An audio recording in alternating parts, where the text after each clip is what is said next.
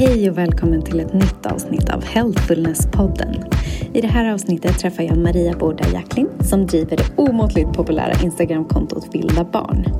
Maria är antropolog och på sin Instagram pratar hon just om föräldraskap ur ett antropologiskt perspektiv.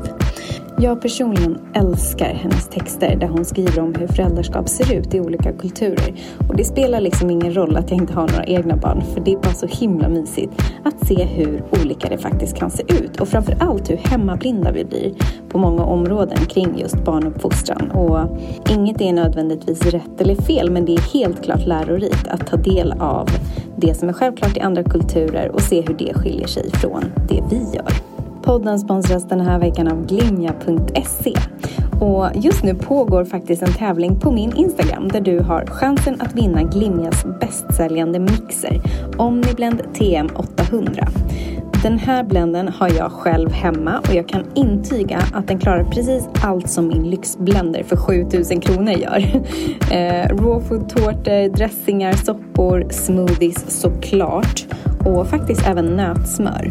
Blenden är värd 2995 kronor, så det är ju ett fint pris eller en fin vinst minst sagt. Så gå in på min Instagram om du vill ha möjligheten att manifestera en sprillans ny blender in i ditt kök där hemma. Jag länkar såklart till tävlingen i avsnittsbeskrivningen. Och kom ihåg att du som lyssnar får en rabatt när du handlar hos Glimja.se. Så ange bara koden Healthfulness för att få 10% rabatt och fri frakt på första ordern. Du lyssnar på Healthfulness-podden och jag heter Nathalie Johanan. Hej Maria! Hej Nathalie! Så nu när allt teknikfix är klart så kör vi igång. Och jag tänker att vi börjar där jag alltid börjar, och det är med frågan: vad betyder hälsa för dig? Ja, hälsa, det är nog ett väldigt brett begrepp för mig.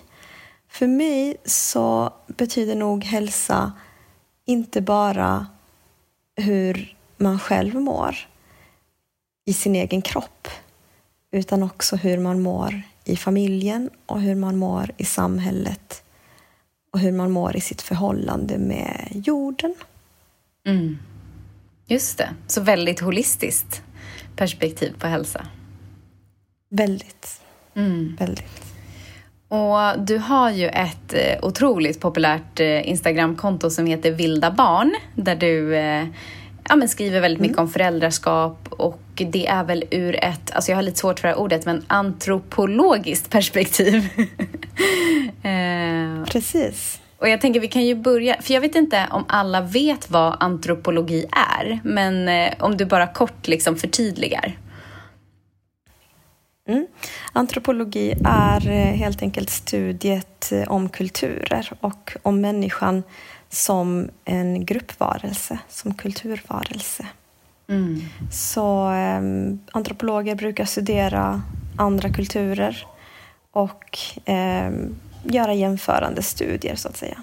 Just det. Och vår metod är ju fältarbetet. Så en antropolog brukar bo hos folket han studerar och försöka bo där så pass länge att han verkligen förstår det och förstår språket och lär känna kulturen väldigt ingående.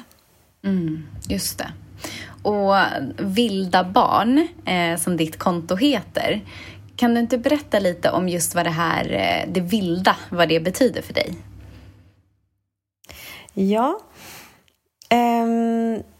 jag tänker så här att det är viktigt att komma ihåg att när bebisar föds så föds de med instinkter som är som djurens instinkter.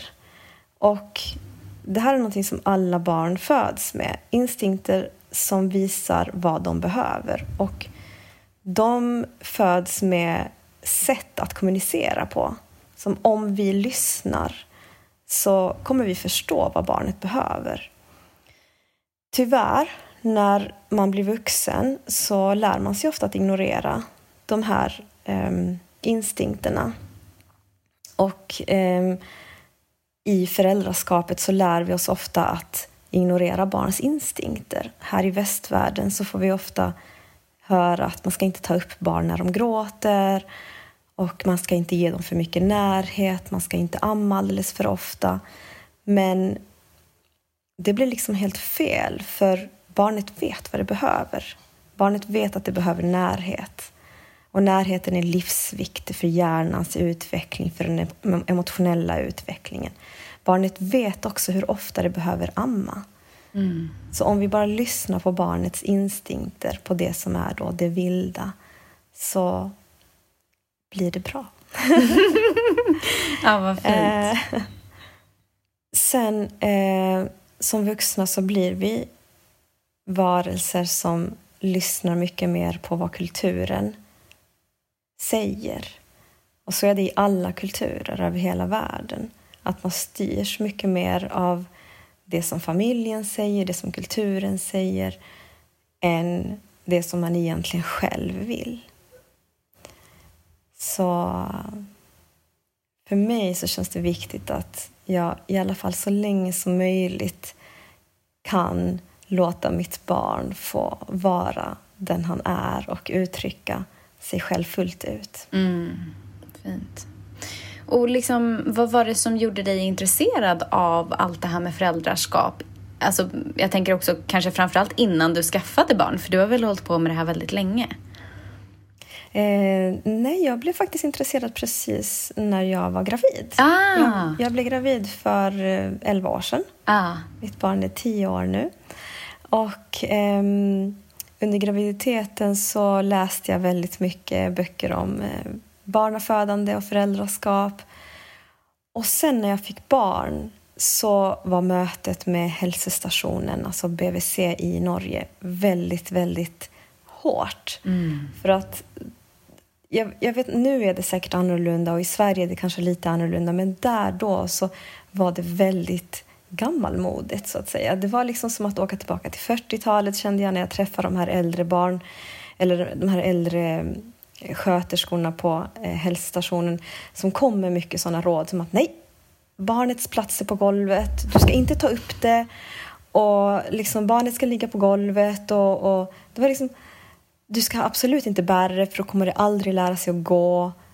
Och då tänkte jag så här, men herregud, alltså i Afrika, i Sydamerika, i Asien, överallt så bär man barn hela tiden, den första tiden. Och de lär sig att gå. Och så började jag undra, lär de sig att gå senare? Eller hur ser det ut egentligen? Och eftersom jag studerade socialantropologi så hade jag ju tillgång till massa böcker och massa litteratur om det. Så att jag började liksom läsa och hur är det? Och då, i många liksom länder så lär sig barn att gå mycket tidigare än barn i västvärlden. Och det är kulturer där barn bärs hela tiden. Så för mig blev det intressant. Så här, men varför tror vi här i västvärlden att det är skadligt att bära barn för mycket? Att vi skadar dem emotionellt eller att vi skadar dem fysiskt. Att vi skadar deras fysiska utveckling. Så då blev det liksom så att jag började skriva om det och jag blev intresserad av barns reflexer.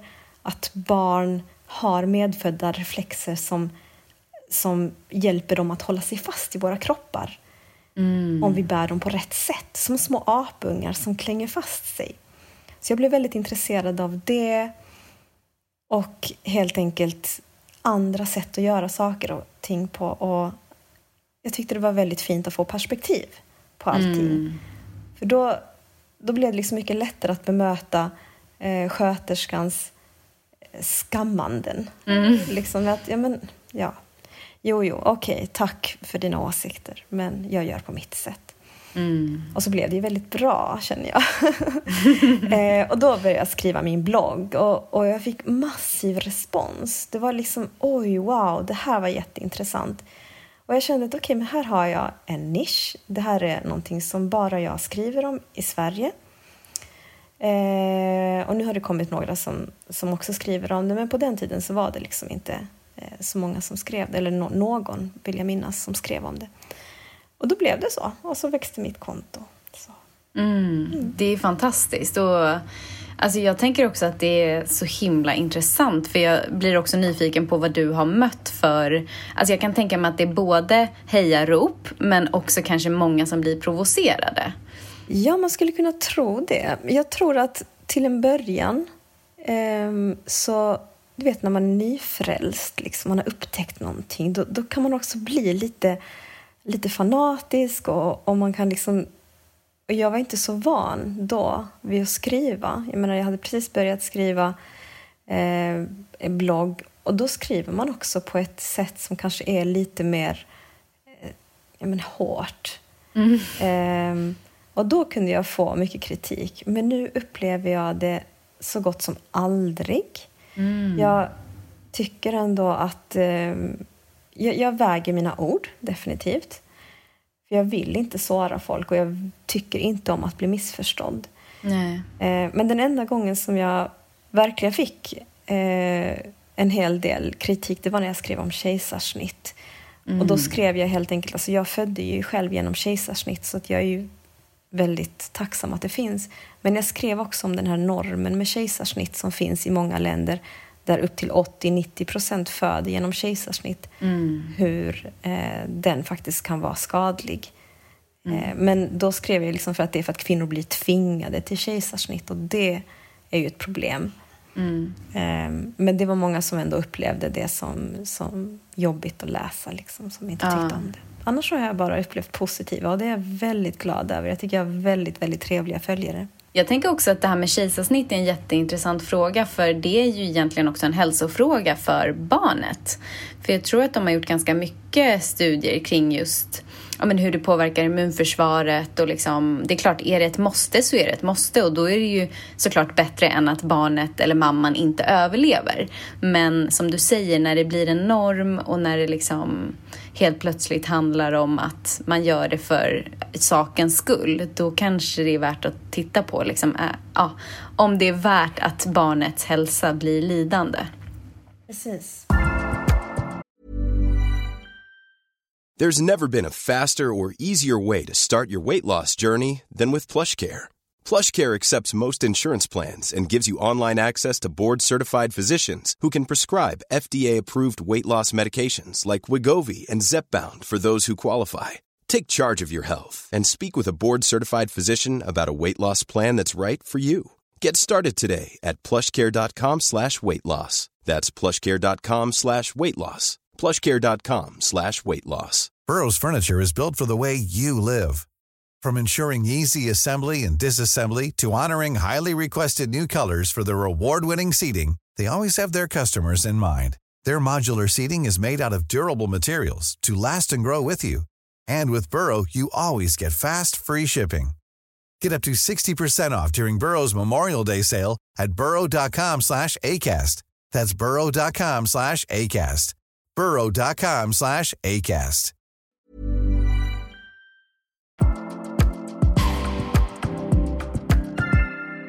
Men jag tänker, kan inte du berätta lite om din syn på liksom hur det ser ut i väst och vad vi har för egentligen inlärda tankesätt kring det här med föräldraskap? Ja, absolut. Jag kan börja med att berätta någonting som fick mig att tänka på det här för några veckor sedan. Jag var hos hudläkaren med en kompis som har eksem. Och han har haft eksem väldigt länge och läkaren erbjöd honom cellgifter. Och för att det är tydligen det sista som de erbjuder när ingenting annat har hjälpt. Så då frågade jag läkaren, men ska ni inte göra allergiutredning först? Och då sa läkaren, fast jag är hudläkare, jag är inte allergiläkare. Och då så kände jag att det kapslar verkligen in västvärldens syn väldigt väl. Både på kroppen och på egentligen hur allting fungerar. Att man separerar allting i olika delar. Och liksom västvärldens idévärld, den kännetecknas av motsatsförhållanden. Det är själ och kropp. Natur versus kultur. Himmel versus helvete. Eller ande versus materia. Liksom. Och utöver det så delar man också upp kroppen i olika delar. Eller hur? Liksom man ser patologier som lokala. Och så gör man ju till exempel inte i den kinesiska medicinen. Utan man ser ju kroppen som en helhet.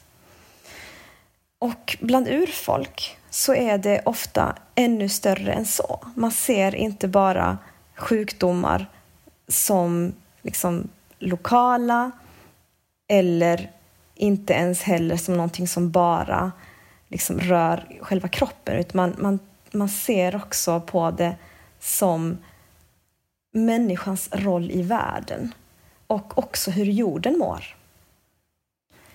Så det är liksom en helt annan syn där. I västvärlden här så tänker vi också så inom psykiatrin, liksom att psykisk ohälsa, det beror på så här kemiska obalanser eller sjukdomar i det neurologiska systemet, eller hur? Och inte liksom på människors livssituation. Och så är det också med föräldraskapet, att vi liksom, alltså det finns en uppfattning om att barns beteende, det är något som ska kunna korrigeras, till exempel med hjälp av belöning eller bestraffning, istället för att se på hela familjen som en ekologi. Och jag tänker att barns beteende är en respons på vad som händer i familjen. Och kanske inte bara vad som händer i familjen, utan vad som händer i världen. Vad som händer i miljön som barnet lever i. Och mycket, mycket mer. Så det är där min syn skiljer sig åt.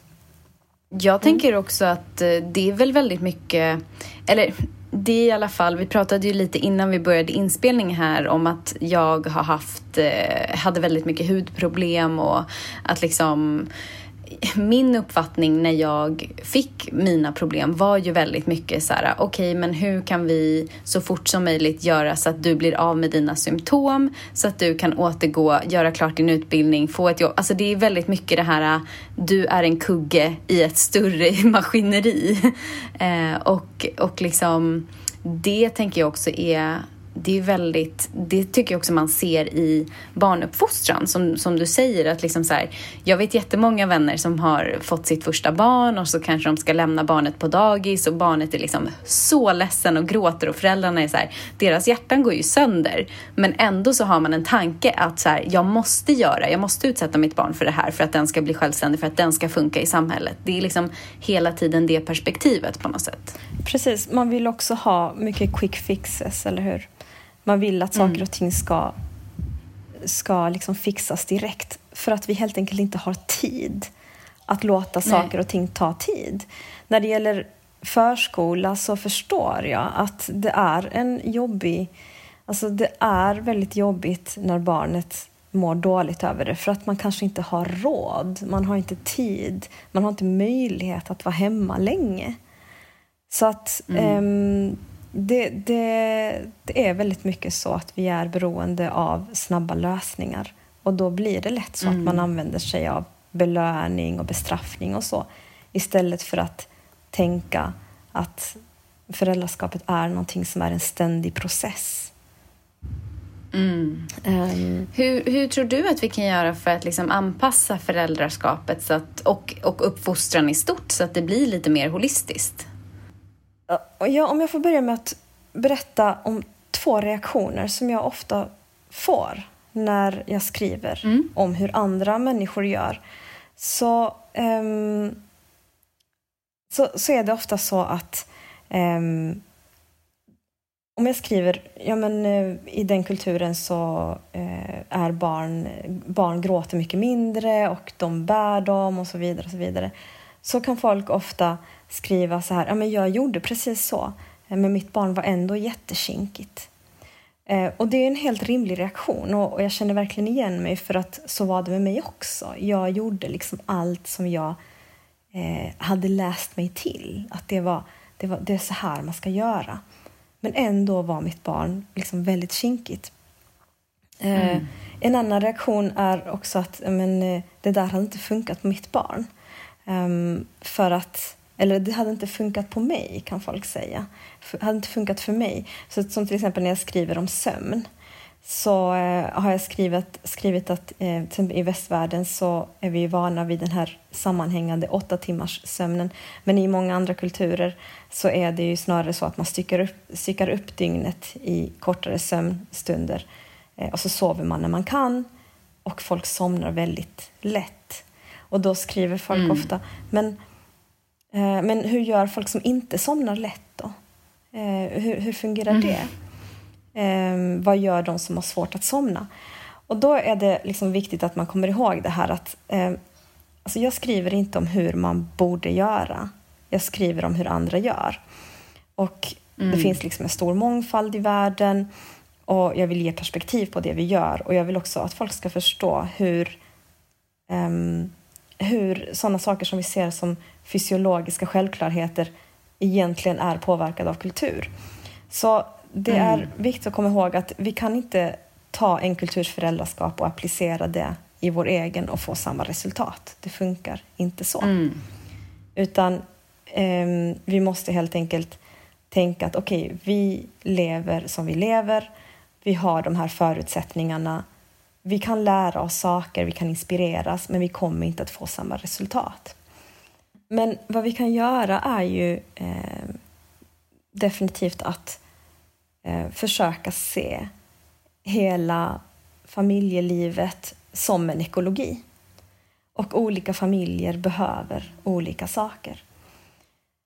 Och då kan det vara fint om man då har barn som kanske är lite stora, eller bara om man har småbarn kan man ju liksom vara de vuxna då. Kan man sätta sig ner och skriva upp vad är viktigt för den här familjen. Vad är viktigt för mig? Vad är viktigt för dig? För att den här familjen ska fungera. Det kan vara olika saker för olika familjer. För vissa familjer är det kanske jätteviktigt att kosten är bra. För att de känner att barnen kanske reagerar väldigt negativt på en viss kost.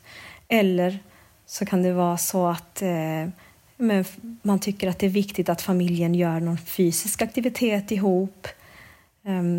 Eller vissa kanske tycker att det är viktigt att man tar sig tid till att bara vara och inte göra någonting. Så det är som olika saker som fungerar för olika familjer. Men det är viktigt att man sätter sig ner och pratar om det, tycker jag. Så att man liksom är överens om att okej, det här vill vi ska gälla i vår familj. Så kan man också fundera över vad, liksom, om man nu känner att barnet har något beteende som inte är önskvärt på något sätt. För att det kan ju vara så. Jag vill inte se på det så, men det finns ju familjer som verkligen känner så. Liksom, att okej, men det blir utbrott varje gång vi sätter oss ner för att äta. Vad är det som händer? Barnet vill inte äta någonting och så vidare. Jag var själv så när jag var liten, att jag ville inte äta någonting och mina föräldrar testade olika slags mat och sen började min mamma, okej, nu kommer min mamma höra det här. Min mamma och min pappa började bråka och liksom, ska vi göra ny mat åt henne? Vi måste tvinga henne att äta det som finns på bordet och så vidare. Och då tappade jag totalt matlusten. Och vad var det här egentligen? Varför var det så att jag fick ångest varje gång vi skulle äta? Det var för att det var inte för att det var något fel på maten, utan det var för att det var liksom hela måltidsstunden som var stressande. Så jag tycker att det är viktigt att se på barns reaktioner som en respons på det som händer i familjen. Det låter ju också som väldigt mycket, alltså väldigt många gäster som jag har i podden är ju också väldigt holistiska, och när vi pratar kring hälsa så är det väldigt mycket så här, men man ska titta inåt och man ska liksom ta reda på vad som är viktigt för en själv, och det finns inget svar som gäller alla. Och jag hör lite samma sak från dig här, att det finns inget rätt svar för alla familjer eller för alla vuxna att uppfostra sina barn, utan mer att det handlar om att kanske höja sin EQ och liksom lyssna in till vad är rätt för våran familj och mig och mitt barn, snarare än att titta på vad alla andra gör. Precis. Och om jag går tillbaka till det här med sömn till exempel, varför finns det kulturer där barn somnar så oerhört lätt? Och varför har vi så mycket svårigheter med sömnen i vår kultur? Och det är också en sån sak som att dels är det kulturellt. Man lär sig att somna på ett visst sätt. Men man får också tänka på att sömn handlar om så mycket mer än bara att sova i ett mörkt rum till exempel. Det handlar inte bara om melatoninproduktionen. Det handlar om hur hela livet ser ut. Och det livet som vi lever nu är inte optimalt för våra psyken och för våra kroppar. Och ofta så, vi är liksom så vana så vi tänker inte ens på det. Men bara en sån sak som att åka bil. Det är så oerhört stressande att hela tiden möta bilar liksom, som kommer mot en. Det är så stressande intryck som inte finns i naturen. Och jag tror inte att man tänker på det. Men när man har varit utan sådana intryck under en längre tid. Om du till exempel har vistats ute i djungeln i några veckor. Eller ute på tundran någonstans. Och inte mött sådana intryck. Och sen så kommer du in till en stad och ser sånt. Då förstår man hur stressande det faktiskt är. Och jag upplevde det när jag var i Amazonas. Och sen så liksom kom jag ut. Och sen så åkte jag buss. Och jag satt längst fram i bussen. Och det var alla de här bussarna som kom mot mig. Och det var så skrämmande för min kropp. Så det är väldigt mycket sånt. Och det liksom, så om det handlar om så mycket. Det handlar om vad vi äter. Det handlar om hur vår tarm mår. Man vet att folk som lever liksom ute i naturen har många fler bakteriestammar i tarmen än vi i västvärlden har. Det påverkar sömnen. Det påverkar spädbarns sömn. Det påverkar också det som vi kallar för kolik. Att i andra kulturer så finns inte begreppet. Och jag vet att det är väldigt smärtsamt för föräldrar till barn med kolik att höra det. Och jag har själv haft ett barn som kanske inte skulle räknas som kolik, men som definitivt grät otroligt mycket. Trots att jag bar, trots att jag hade honom hud mot hud. Men när jag föddes så, med kejsarsnitt då, så fick jag antibiotika som ju han fick i sig också. Det påverkar tarmen definitivt. Men det behöver inte bara vara det. Det är liksom, det handlar om vår kroppshållning. Det handlar om vilka skor vi har. Det handlar om vilket klimat vi lever i. D-vitamin från solen. Så allt det påverkar vår sömn, eller hur?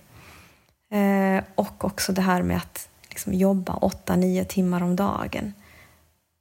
Det är så många människor som är vana vid det. Men jag tycker också att vi mer och mer får höra om folk som säger att alltså, det här är inte hållbart. Man har ju inte tid liksom, att lämna barn i förskolan, gå och jobba 9 timmar, hämta barn och sen liksom ställa sig och laga mat. Vi är inte gjorda för att leva i så här små enheter, 2 föräldrar och 2 barn. Liksom, vi är inte gjorda för att leva så. Det är inte så i andra kulturer. Och alla som kommer från andra kulturer berättar att liksom, det känns som att man har mer tid i andra kulturer. Jag jobbade på universitetet och där hade jag studenter från andra länder som sa, herregud, alltså när jag bodde i Afghanistan eller när jag bodde i Syrien så hade jag alltid tid att gå på fester. Det var liksom bröllop och det var kalas och man hade alltid tid, trots att man hade 4 barn så hade man alltid tid. Och hur kunde det vara så? Jo, men för att man levde med hela familjen. Det var alltid någon annan där som kunde ta hand om barnet. Och man var liksom mycket mer avslappnad på det sättet. Och det sättet som vi lever på här i västvärlden är så himla stressande. Och jag tror bara att bara liksom genom att acceptera det, så är det, så tror jag också att man lättare kan förlåta sig själv. För att man inte alltid orkar vara en optimal förälder. Jag gör mitt bästa. Jag kan inte göra så himla mycket mer när jag lever så här liksom. Ja, det är superspännande allt det här du pratar om. Och jag tycker också att Jag vet att jag läste någonstans där du skrev om, jag kommer inte ihåg exakt i vilket sammanhang, men jag vet att jag tänkte på mig själv i det du skrev, för att det handlade om ungefär så här att vi oftast när vi tänker så här, men jag kan inte skaffa barn för att jag har inte tillräckligt stor lägenhet, eller vi har inte allting på plats, eller men du vet, väldigt mycket så västerländskt tänk. Och jag absolut har ju, när folk frågar mig så varför har inte du barn, så har ju många gånger jag tänkt så här, men alltså om jag ens ska tänka tanken så måste jag ju kunna liksom känna att jag har ett bra hem för att skaffa barn, och du vet, det måste vara mycket större, och det måste vara, alltså allting måste vara så mycket mer perfekt. Men så som jag uppfattade det du skrev var ju mer att liksom i andra kulturer så, alltså det är mer att barnet blir en del av ens liv, inte att man själv blir liksom helt konsumerad av att man helt plötsligt har skaffat barn och att det nu är liksom det som tar upp allting, utan det är liksom, barnet blir som en liten extra liksom grej i det liv man redan lever. Exakt. Och det tyckte jag var jättespännande. Vi har ju ett väldigt barncentrerat perspektiv i västvärlden.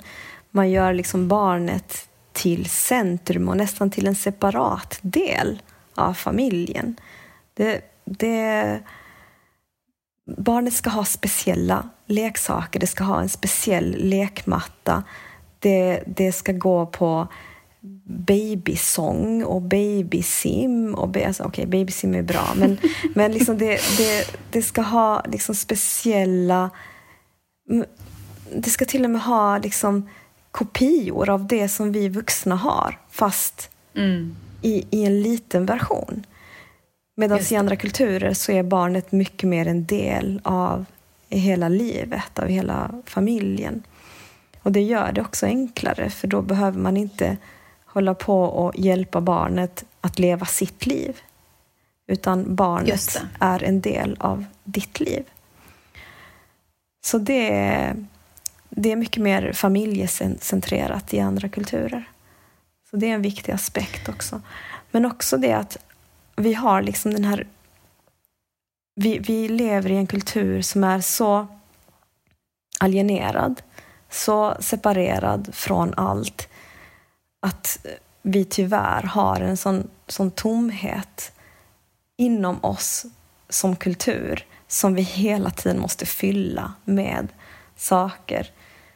Och vi drabbas ofta av den här känslan av att för att vara en bra förälder så måste jag måste skaffa de här perfekta ekologiska ullkläderna till mitt barn. Eller jag måste ha de här perfekta blöjorna, tygblöjorna som är superfina, för då kan jag känna mig som en bra förälder. Jag måste ha den här dyra bärsjalen, eller jag måste ha den här fantastiskt fina barnvagnen, för då kommer allting bli mycket lättare.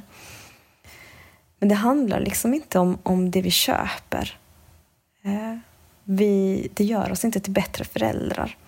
Utan jag tror snarare att alla de här prylarna hela tiden lurar oss att liksom bli ännu mer separerade från det som är viktigt.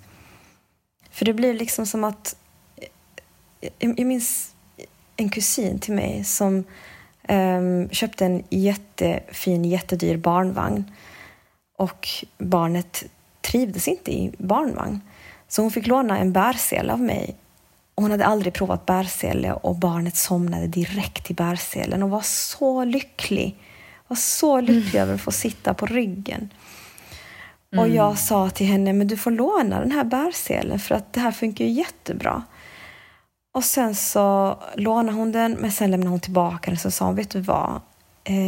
Jag och min man, vi har köpt den här barnvagnen och den var så dyr, så vi måste använda den.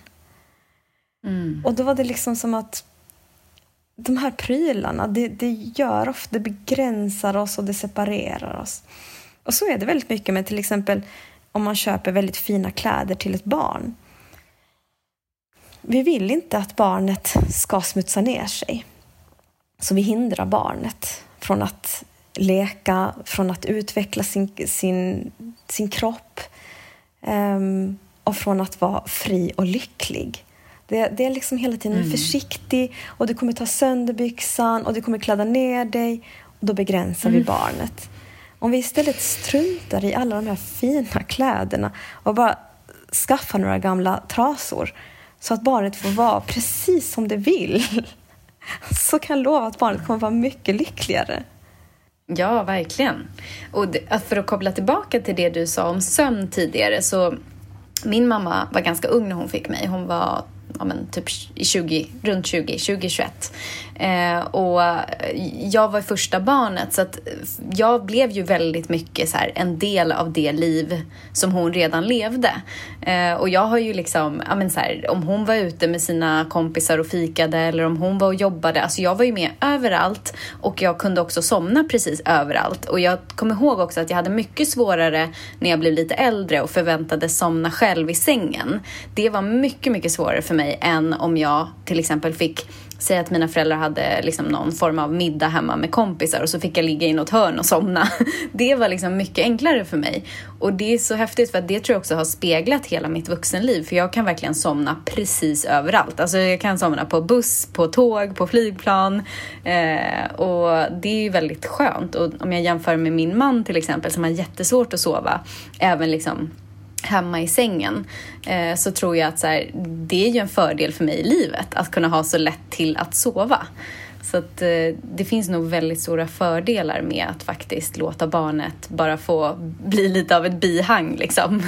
Det är helt fantastiskt, vilken tur du har. Jag hade nog lättare att somna innan, men sen efter att jag fick barn så känner jag hela tiden att jag är stressad. Men jag ska inte skylla på barnet, utan det som hände då 2009, det var att jag skaffade mobiltelefon.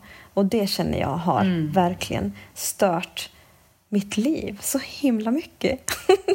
Ja. Så trots att jag är liksom väldigt tacksam över liksom den här kanalen som jag har då, att jag kan kommunicera med folk via Instagram och nå ut med mitt budskap, så känner jag att Instagram och mobiltelefon, det har förstört mitt liv. Man får ju, jag tänker också att det där är ju så intressant, för att alltså, mobilen idag är ju verkligen en hälsofråga, och jag tror att vi kommer få verkligen hitta olika typer av sätt att förhålla oss till mobilen, för att om vi inte sätter gränser och liksom tar pauser, då tar det ju över vårt liv liksom. Verkligen, verkligen.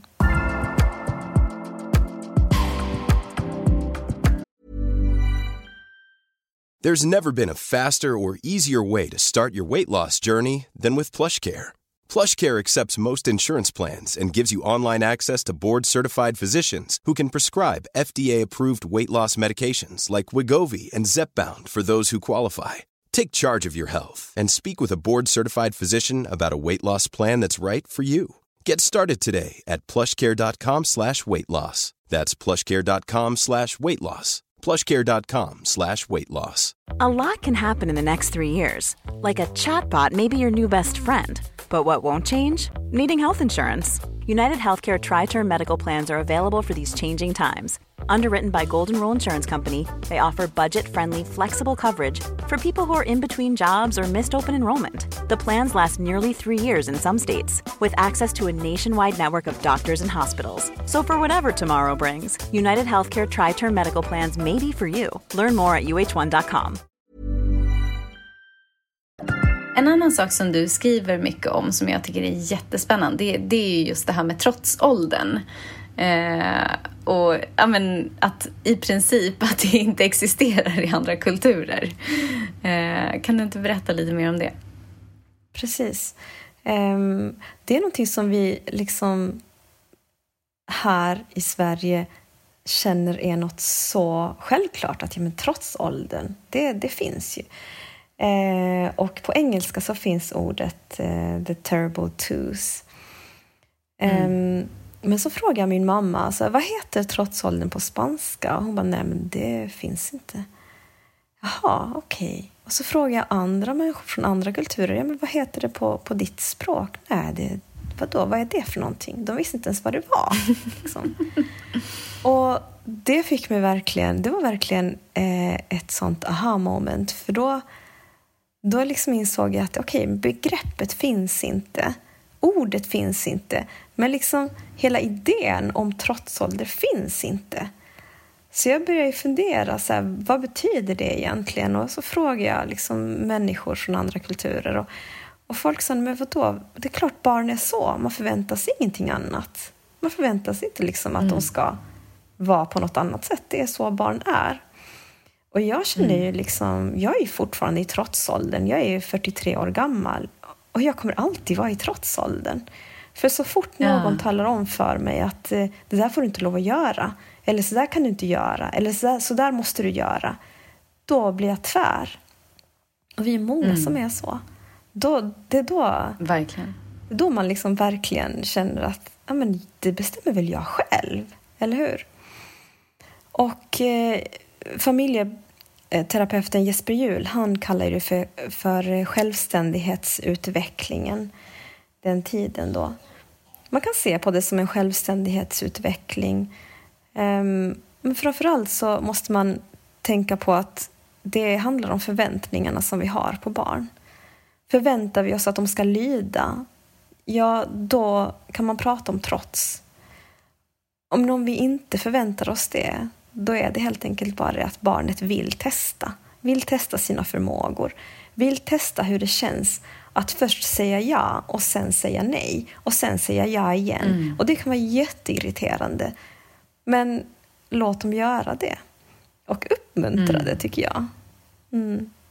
Ja, verkligen. Jag tänker också att det är ju fantastiskt att barn har en tid där de faktiskt utforskar sin egen vilja. För att jag menar, alltså det tycker jag speglar sig jättemycket i samhället. Att vi vill ju att unga ska ha en egen vilja och ska tänka själva. Och liksom att det är ju en essentiell del av liksom utveckling, tänker jag. Sen är det klart att det finns ju någonting med att liksom när ett barn är väldigt... För någonstans så tror jag att det också handlar om att vi ser ju på barn som alltså inte kapabla många gånger. Om ett barn liksom som är 2 år gammalt ska vara med och laga mat eller ska städa själv eller ska liksom göra alla de här sakerna som de tror att de kan, så handlar det ju om att vi ur våra vuxna ögon tycker att nej, men det klarar de inte av. Och precis. Det är ju väldigt intressant. Det är verkligen en ganska skadlig syn på saker och ting. Att det måste göras på ett sätt. Man måste tänka på ett sätt. När mitt barn, när vi till exempel ska laga mat, så brukar jag säga till mitt barn, kan du skära grönsakerna? Och då kan han fråga mig ibland, så hur ska jag göra det? Och då säger jag, men bara gör det på ditt sätt. Och du får hitta en form som du gillar. Och då kan han skära kanske alldeles för stora bitar ibland. Men sen när vi äter maten så känner han själv att oj, de här bitarna är för stora. Nästa gång gör jag på ett annat sätt. Och det är ett väldigt utmärkande drag bland annat i samisk barnuppfostran. Och det är någonting som jag har skrivit om just idag faktiskt på Instagram.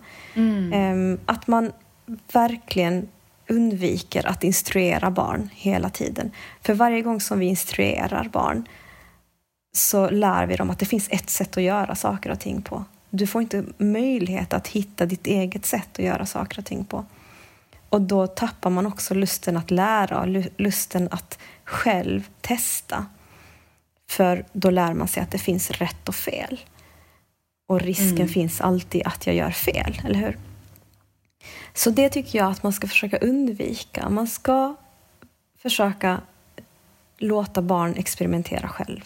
Utan att hela tiden bedöma och recensera resultatet. Så här blev det och man upptäcker själv vad man har gjort fel. Men tyvärr, alltså, i Sverige så är vi ju som jag brukar kalla för en IKEA-kultur. Vi vill ha instruktioner och manualer väldigt tydliga för allting. Vi vill gärna ha exakta recept.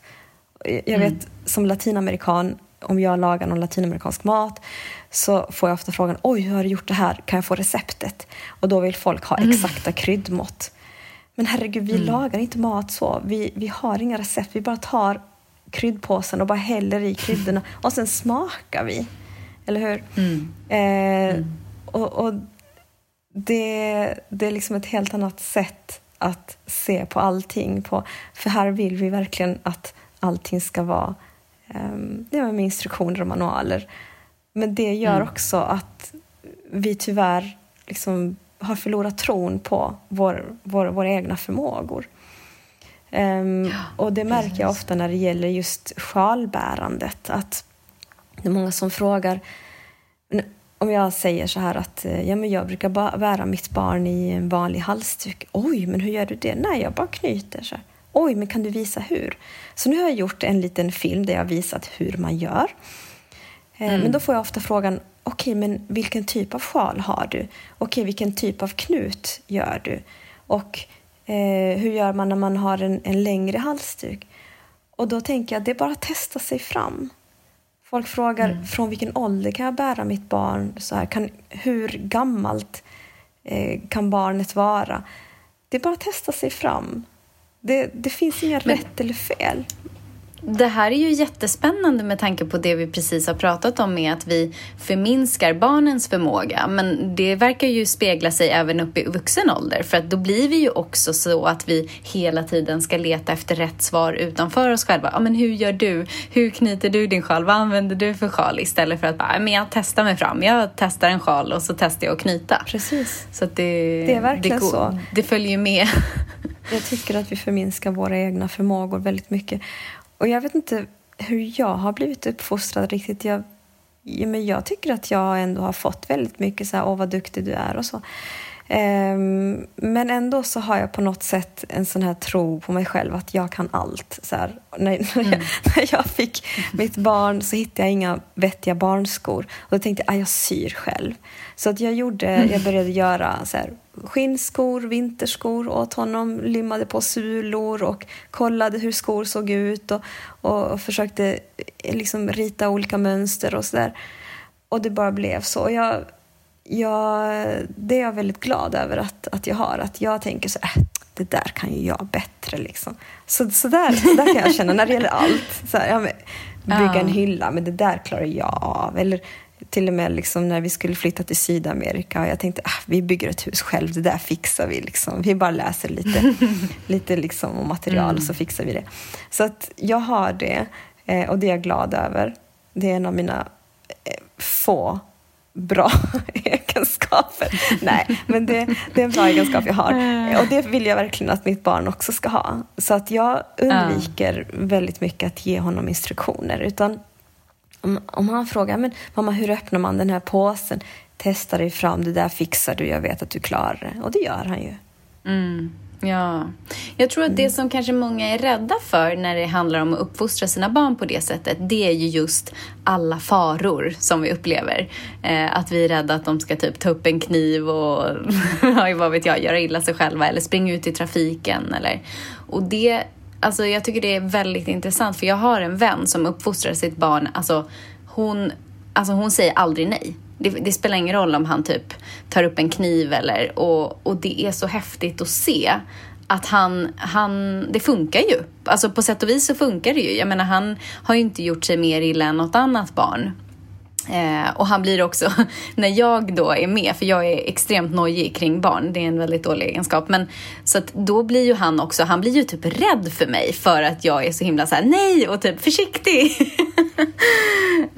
Så att han, i hans liksom verklighetsuppfattning eller den värld han är uppväxt i, så är det ju bara fritt fram och testa på saker och det här skriver ju du mycket om, det här med självbevarelsedriften, att liksom barn är inte självmordsbenägna. Precis. Jag har en story om självbevarelsedriften där jag förklarar det rätt utförligt. Det är också ett genomgående drag i många urfolkskulturer att barn måste tillåtas att göra och testa, och att små olyckor måste få hända för att stora olyckor inte ska hända. Vi försöker hela tiden begränsa barn. Att nej, men klättra inte så högt upp och du klarar inte det här. Eller ibland så försöker vi hjälpa barn att klättra högre upp än de själva hade klarat. Men barn måste ju få testa sina egna gränser och få testa sin egen kroppsförmågor, eller hur? Och det var en sån sak som jag var väldigt, väldigt chockad över när jag först flyttade till Sápmi, alltså till Nordnorge, till en liten samisk by. Att små 4-åringar kunde stappla omkring med stora knivar i snön. Och jag tänkte, alltså den här ungen kommer snart att ramla på kniven och dö. Men det gjorde de inte. Och samiska barn tillåts delta i slakt och liksom i alla de här vardagliga aktiviteterna där det faktiskt förekommer vapen också, men alltså verktyg som knivar och så. Och ändå tillåts testa det. Och de fixade faktiskt. Och det var också en sån grej när jag fick barn då. Mitt barn var 1,5 år gammal. Och han höll på att skära någonting och så råkade han slinta med kniven och nästan sticka sig liksom bredvid ögat. Och jag skakade och jag var helt så, herregud, så här, det var så hemskt. Och så berättade jag det för min man då som var samisk. Och jag tänkte att en man liksom från Malmö där jag vuxit upp skulle antagligen ha reagerat med fy fan. Han får aldrig mer använda kniv. Men hans reaktion var istället att herregud, ja, det var hemskt. Ja. Det är dags att vi köper honom en egen kniv så att han får lära sig ordentligt liksom. Och jag var så chockad. Och jag har skrivit om det här och det är en historia som mina läsare brukar uppskatta att läsa. För det är ett helt annat sätt, eller hur? Och barn har ju faktiskt en förmåga att själva bedöma fara om de lär sig, om de tillåts. Sen är det klart att när det gäller till exempel trafik så vet vi ju inte hur bilen kommer reagera. Så det är en annan sak. Också vatten brukar jag säga är en sån fara där man nog inte ska liksom ge barn det fulla ansvaret. Nej, men vi mindre, alltså till exempel hemma. Det finns inte så väldigt många faror hemma, fast jag vet inte om Trygg Hansa skulle liksom så här, hålla med mig där. Men du vet, jag tror att vi ser fler faror än det faktiskt finns. Ja, alltså, och jag tänker så här, med de som följer dig och läser, alltså du får ju ett otroligt högt engagemang och liksom folk skriver till dig på DM och jag tänker, hur ser du på det här i framtiden? Jag tänker att kommer du jobba med det här på liksom heltid någon dag eller kommer du fortsätta att liksom... Ja, alltså vi får säga att corona har lett till någonting positivt här. Jag har ju tidigare haft jobb och jag har jobbat på universitetet och jag har varit projektledare på en kvinnoorganisation och jobbat som föreläsare. Men nu under corona så har ju det legat på is för att högskolorna och universiteten har varit stängda. Så att jag har liksom haft tid att verkligen fundera över vad är det jag vill göra och hur skulle jag kunna arbeta med det här kontot. Så nu har jag kommit fram till en bra plan och så får vi... jag ska inte säga för mycket, men jag hoppas att det blir av nu till hösten. Gud vad roligt. Så då hoppas jag att jag ska kunna hålla onlinekurser och onlineföreläsningar och sen så småningom också liveföreläsningar har jag tänkt. Och lite annat. Jag tror att det är väldigt många som längtar efter att du ska göra mer. För det är ju, som sagt, det är otroligt inspirerande att ta del av hur det ser ut världen över. Liksom. Och jag tänker mig att vi är framme vid 5 snabba frågor.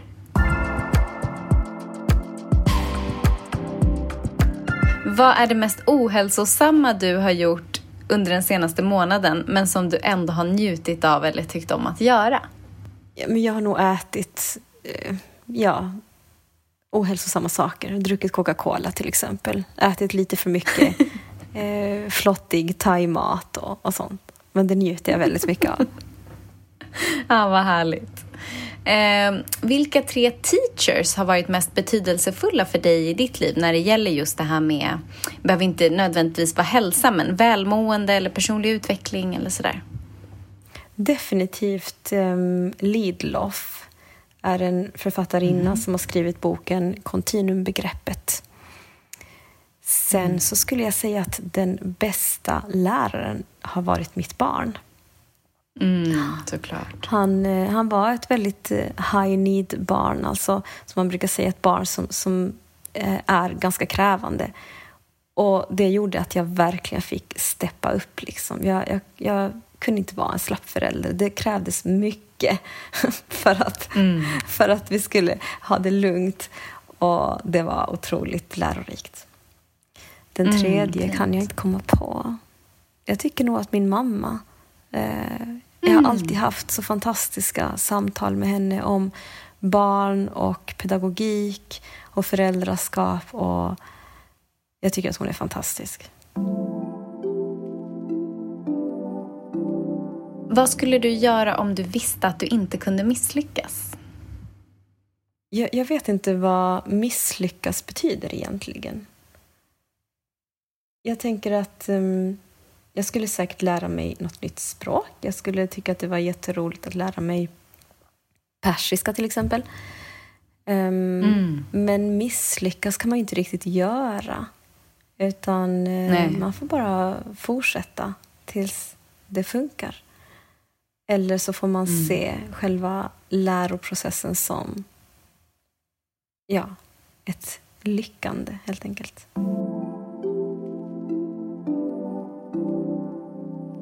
Om du hade kunnat få alla människor att bara göra en sak för att förbättra sin hälsa, vad hade det varit då? Jag tänker ju hela tiden liksom på föräldrar då. Definitivt att ha mycket kroppskontakt med bebisen, hud mot hud. Och sen att sluta ta allting så väldigt personligt. Både barns gråt till exempel. Men också saker och ting som folk säger. Jag tror man mår mycket bättre om man bara tänker att det är inte så mycket jag kan göra åt liksom, det på något sätt. Jag tänker också det där med hud mot hud, det kan man ju göra även i vuxen ålder och även om man inte har barn. Det mår ju alla bra av. Absolut. Here's a cool fact. A crocodile can't stick out its tongue. Another cool fact, you can get short-term health insurance for a month or just under a year in some states. United Healthcare short-term insurance plans are designed for people who are between jobs, coming off their parents' plan, or turning a side hustle into a full-time gig. Underwritten by Golden Rule Insurance Company, they offer flexible, budget-friendly coverage with access to a nationwide network of doctors and hospitals. Get more cool facts about United Healthcare short-term plans at uh1.com. Mom deserves the best, and there's no better place to shop for Mother's Day than Whole Foods Market. They're your destination for unbeatable savings, from premium gifts to show-stopping flowers and irresistible desserts. Start by saving 33% with Prime on all body care and candles. Then get a 15-stem bunch of tulips for just $9.99 each with Prime. Round out Mom's menu with festive rosé, irresistible berry chantilly cake, and more special treats. Come celebrate Mother's Day at Whole Foods Market.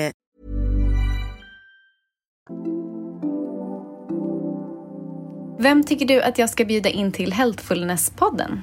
Ja, det finns en instagrammare som heter Fotfolket som skriver om barfotaliv. Och jag tycker att han skriver otroligt inspirerande.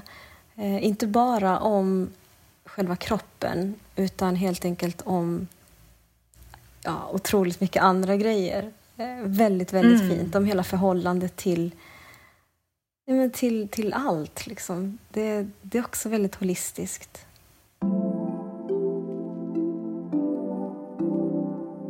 Och Maria, om folk vill följa dig och som inte redan gör det, vart är du mest aktiv? Är det Instagram som gäller? På Instagram, på Vilda Barn. Just det, Vilda Barn. Vad fint. Tusen tack för att du ville vara med i podden. Tack så mycket själv. Det var jätteroligt.